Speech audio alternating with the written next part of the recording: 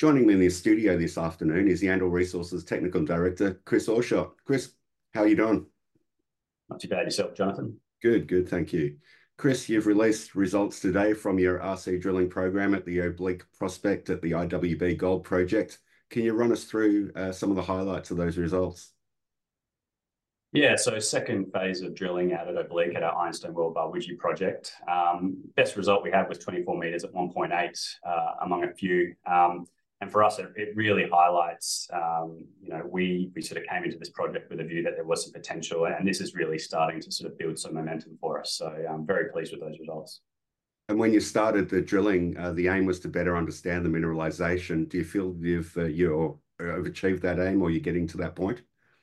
Yeah, we're certainly building up the sort of technical story of the project. So one thing this program really showed us was that there was quite a strong structural control associated with it's sort of a zone of veining and shearing that we've sort of called the OBL1 structure. We can see that plays quite a strong control of mineralisation. And what we're sort of starting to do now is see if we can identify similar parallel positions, and we believe that might have a lot of potential to sort of help grow this project going forward. I do want to touch on that. One of the main things here is the number of potential parallel structures that you have identified to the south. What would that mean for Yandal moving forward?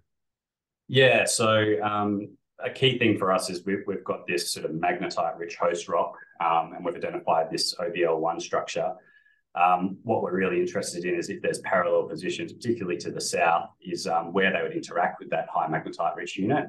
We view that as a very good target, and sort of future drilling going forward is going to be focusing on delineating and identifying these parallel positions and then projecting those structures into that high magnetite unit. And you're now prepping for that next stage of drilling. When will that start, and what will that include? Yeah, so we've locked in a diamond drilling program for March, April.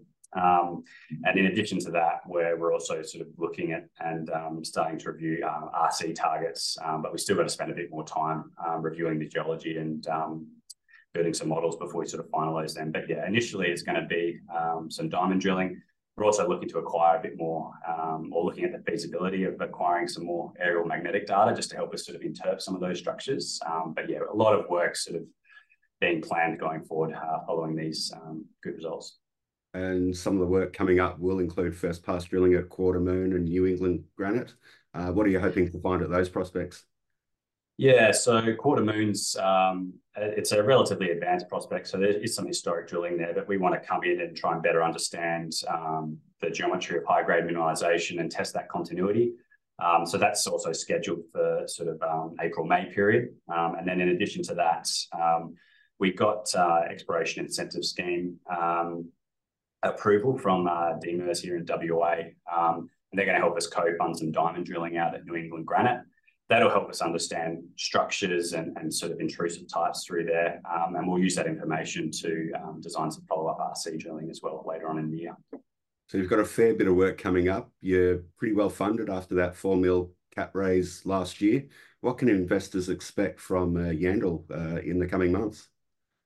Yeah, look, we're going to test these prospects. We want to complete effective tests, and we're really looking to try and understand the potential. So lots of news flow, lots of good technical work, and yeah, hopefully more positive news to come. Chris, thanks for joining us, and good luck with the work in the future. Thanks, Jonathan.